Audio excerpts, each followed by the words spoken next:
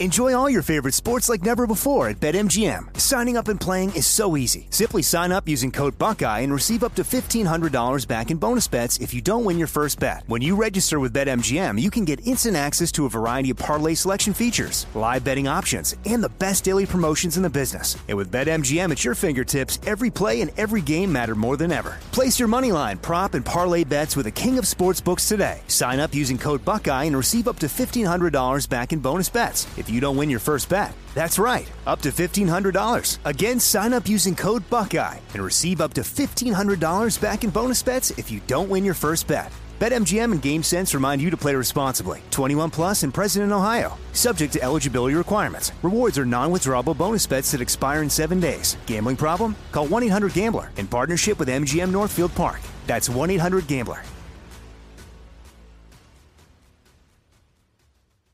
You know you've got a comeback in you. When you take the next step, you're going to make it count. For your career, for your family, for your life. You can earn a degree you're proud of with Purdue Global. Purdue Global is backed by Purdue University, one of the nation's most respected and innovative public universities. This is your chance. This is your opportunity. This is your comeback. Purdue Global, Purdue's online university for working adults. Start your comeback today at purdueglobal.edu. Are you still searching for your perfect place to call home? Well, now is the time to buy at Fisher Homes. If you're looking to move in before the end of 2024, May could be your last opportunity to start building your dream home and close before the year's end. If you're hoping to move in even sooner, Fisher Homes also has homes that are move-in ready and waiting for you, where you can start enjoying the benefits of homeownership even faster. Schedule your personal tour with a new home advisor today at FisherHomes.com and make this spring the season you find your perfect home sweet home. Well, what a pleasure this is to talk to Bill Bratton. Bill was the commissioner of the Boston Police Department in the 90s, commissioner of the New York City Police Department, chief of Los Angeles Police as well, and his new book is perhaps the perfect book for our times, The Profession, a memoir of community, race, and the arc of policing in America. Bill Bratton. Bill, how are you, sir? Doing very well. It's great to be talking to you on the West Coast. I had 7 great years there at the LAPD, so it's always nice to reconnect. Awesome. So noticed the other day how crime is climbing the charts like a hit record in terms of a topic, a political topic. 75% of Americans believe crime is worse today than it was a year ago, and for their own local area where they live, a majority, 54% of people say crime is worse than it was a year ago. After decades of crime going down, it's going up, and people's perception of it also. Well, first of all, do you agree with that, and what's to be done? Certainly agree with it. What I'm surprised about that it's not 100% for both categories. That what had happened at beginning in the 90s, we began a crime reversal turnaround that for 30 years America was getting safer. There were certainly spots that were not, but New York City, my home city, homicides down 90%, overall crime 80%, overall crime in America down 40%. Many of the cities that you broadcast into were doing pretty well over that 25, 30-year period of time, but last couple of years it's turned around dramatically. What's different this time is how fast it's happened, and people didn't expect it. We're focused on the coronavirus, and now that the virus is subsiding, this new virus is moving to center stage. And it's going to be as difficult as the coronavirus to deal with.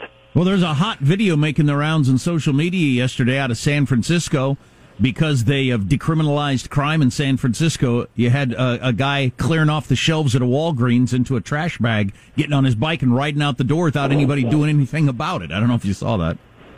Did not see that, but it's just one of a slew of videos in the sense of the lawlessness that our politicians have created in state after state, city after city, where basically prosecutors won't prosecute for shoplifting.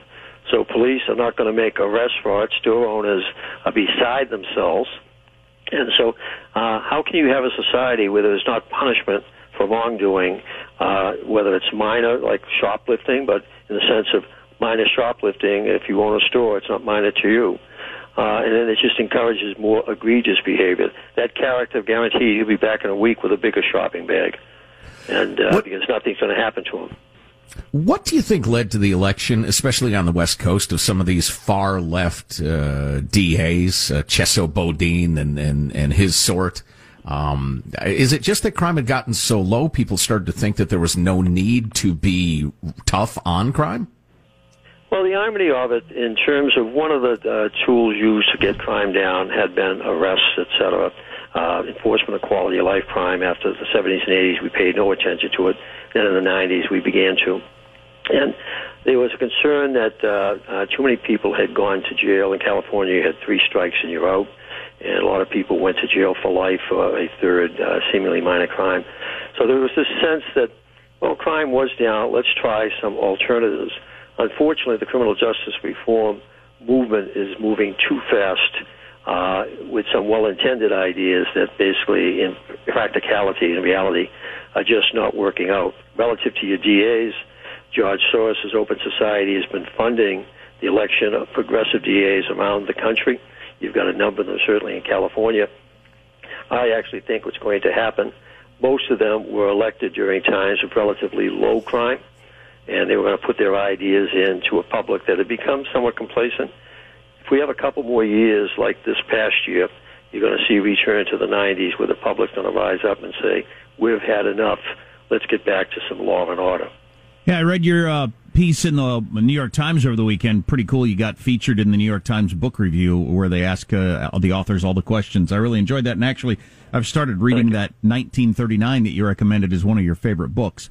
But you also talked to... Great book, The Rise of Nazi Germany, in the run-up to the World War II. Yeah, I'm loving it so far. But you also mentioned the book Broken Windows and the influence it had on you. What describe that for anybody who doesn't know what that theory is about.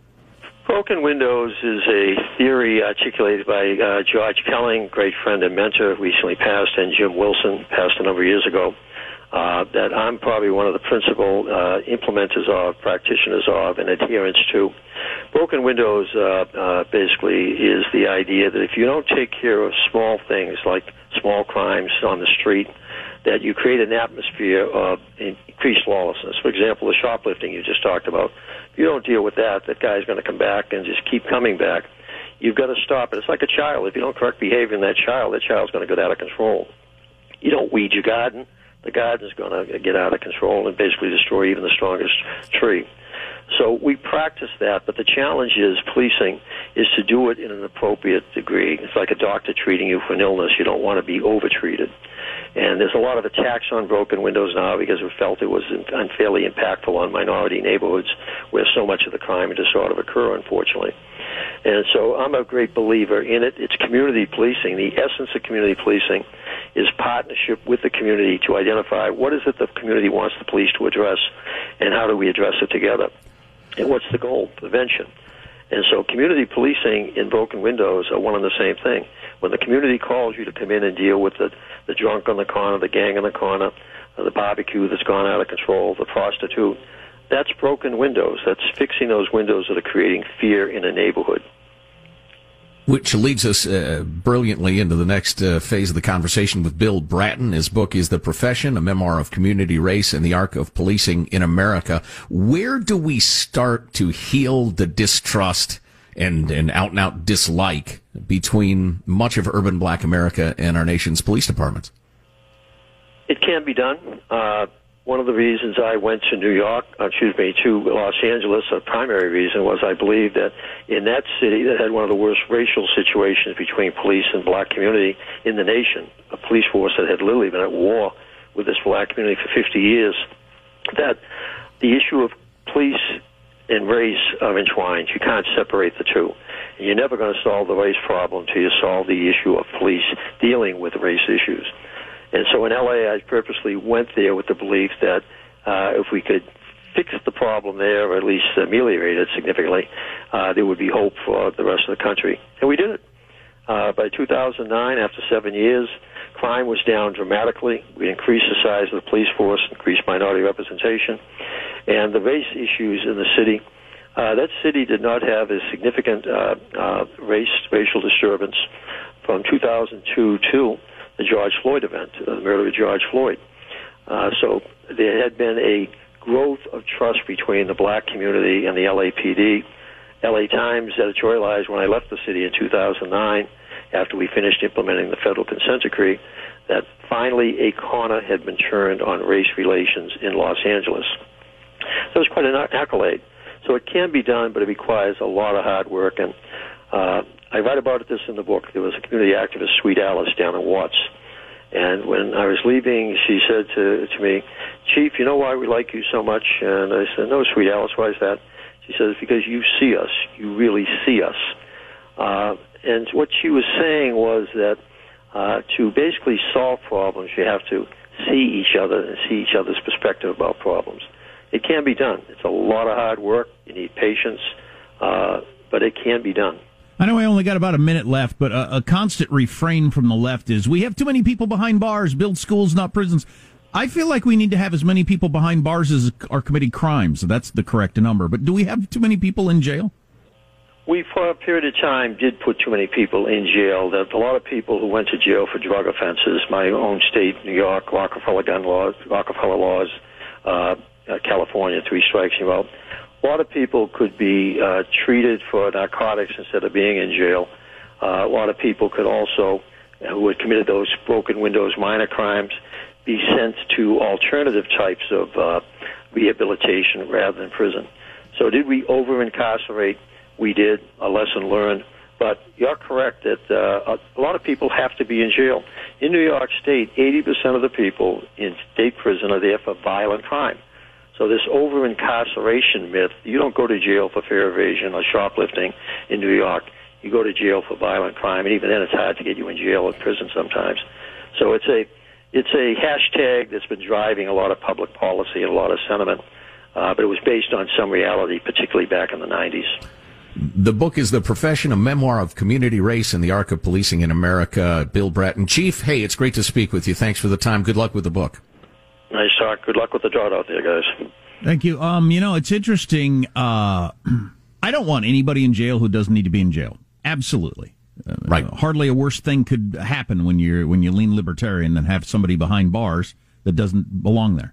But it's kind of interesting that we had the lowest crime rate in U.S. history at the time that we were over jailing people. I don't want to over jail people, but crime was real low. Right, absolutely. Well, and this gets back to the Joe Getty principle of societies veering between the guardrails and never realizing when they have it right in the sweet spot. When you feel like we're over-incarcerating people, look, there's no crime. The urge is to listen to people who want to go way to the other side. And they are the loudest, most persuasive voices, and those who say, look, let's move a little carefully, let's tweak it a little bit, let's be careful what we do. They're just not nearly as exciting. Yeah. And so it's just really difficult. We're constantly oversteering as a society. Plus, you create a new generation every generation, and the new generation grows up without crime, and they don't understand what's the big deal. Because they didn't live in a time where people get whacked on the head walking down the street. And plus the lefty pleas of compassion and healing and the rest of it really appeal to the young heart. As Churchill said, if you're 20 and not a liberal, you have no heart. I thought his stuff on Sweet Alice and You See Us was just a great point. And how, the cops have to be in the communities have to trust the cops, and there's a lot of healing that has to take place, and it's a lot of work. And, I'd also point out that if you defund the police, you're going to cut training, and you're going to cut initiatives like that. Armstrong and Getty. Are you still searching for your perfect place to call home? Well, now is the time to buy at Fisher Homes. If you're looking to move in before the end of 2024, May could be your last opportunity to start building your dream home and close before the year's end. If you're hoping to move in even sooner, Fisher Homes also has homes that are move-in ready and waiting for you, where you can start enjoying the benefits of homeownership even faster. Schedule your personal tour with a new home advisor today at FisherHomes.com and make this spring the season you find your perfect home sweet home. We went from normal life, healthy child to acute lymphoblastic leukemia, or B-cell ALL. The St. Jude team came up to get CJ via ambulance. Shortly after that, I noticed a rainbow. It meant that there was hope. We were driving into hope. To have hope is to have your child healthy, and we have that because of St. Jude. You can help kids fight childhood cancer. Please become a St. Jude Partner in Hope today by visiting musicgives.org. sleep should come naturally, and with the new Natural Hybrid mattress, it can. A collaboration between Lisa and West Elm, the Natural Hybrid is expertly crafted from natural latex, natural wool, and certified safe foams to elevate your sleep sanctuary and support a greener tomorrow. Plus, every purchase helps fuel Lisa's work with shelters and those in need. Don't put off a good night's sleep any longer. Get a Lisa mattress today for a sound sleep tonight. Visit lisa.com/iHeart. That's LEESA.com/iHeart.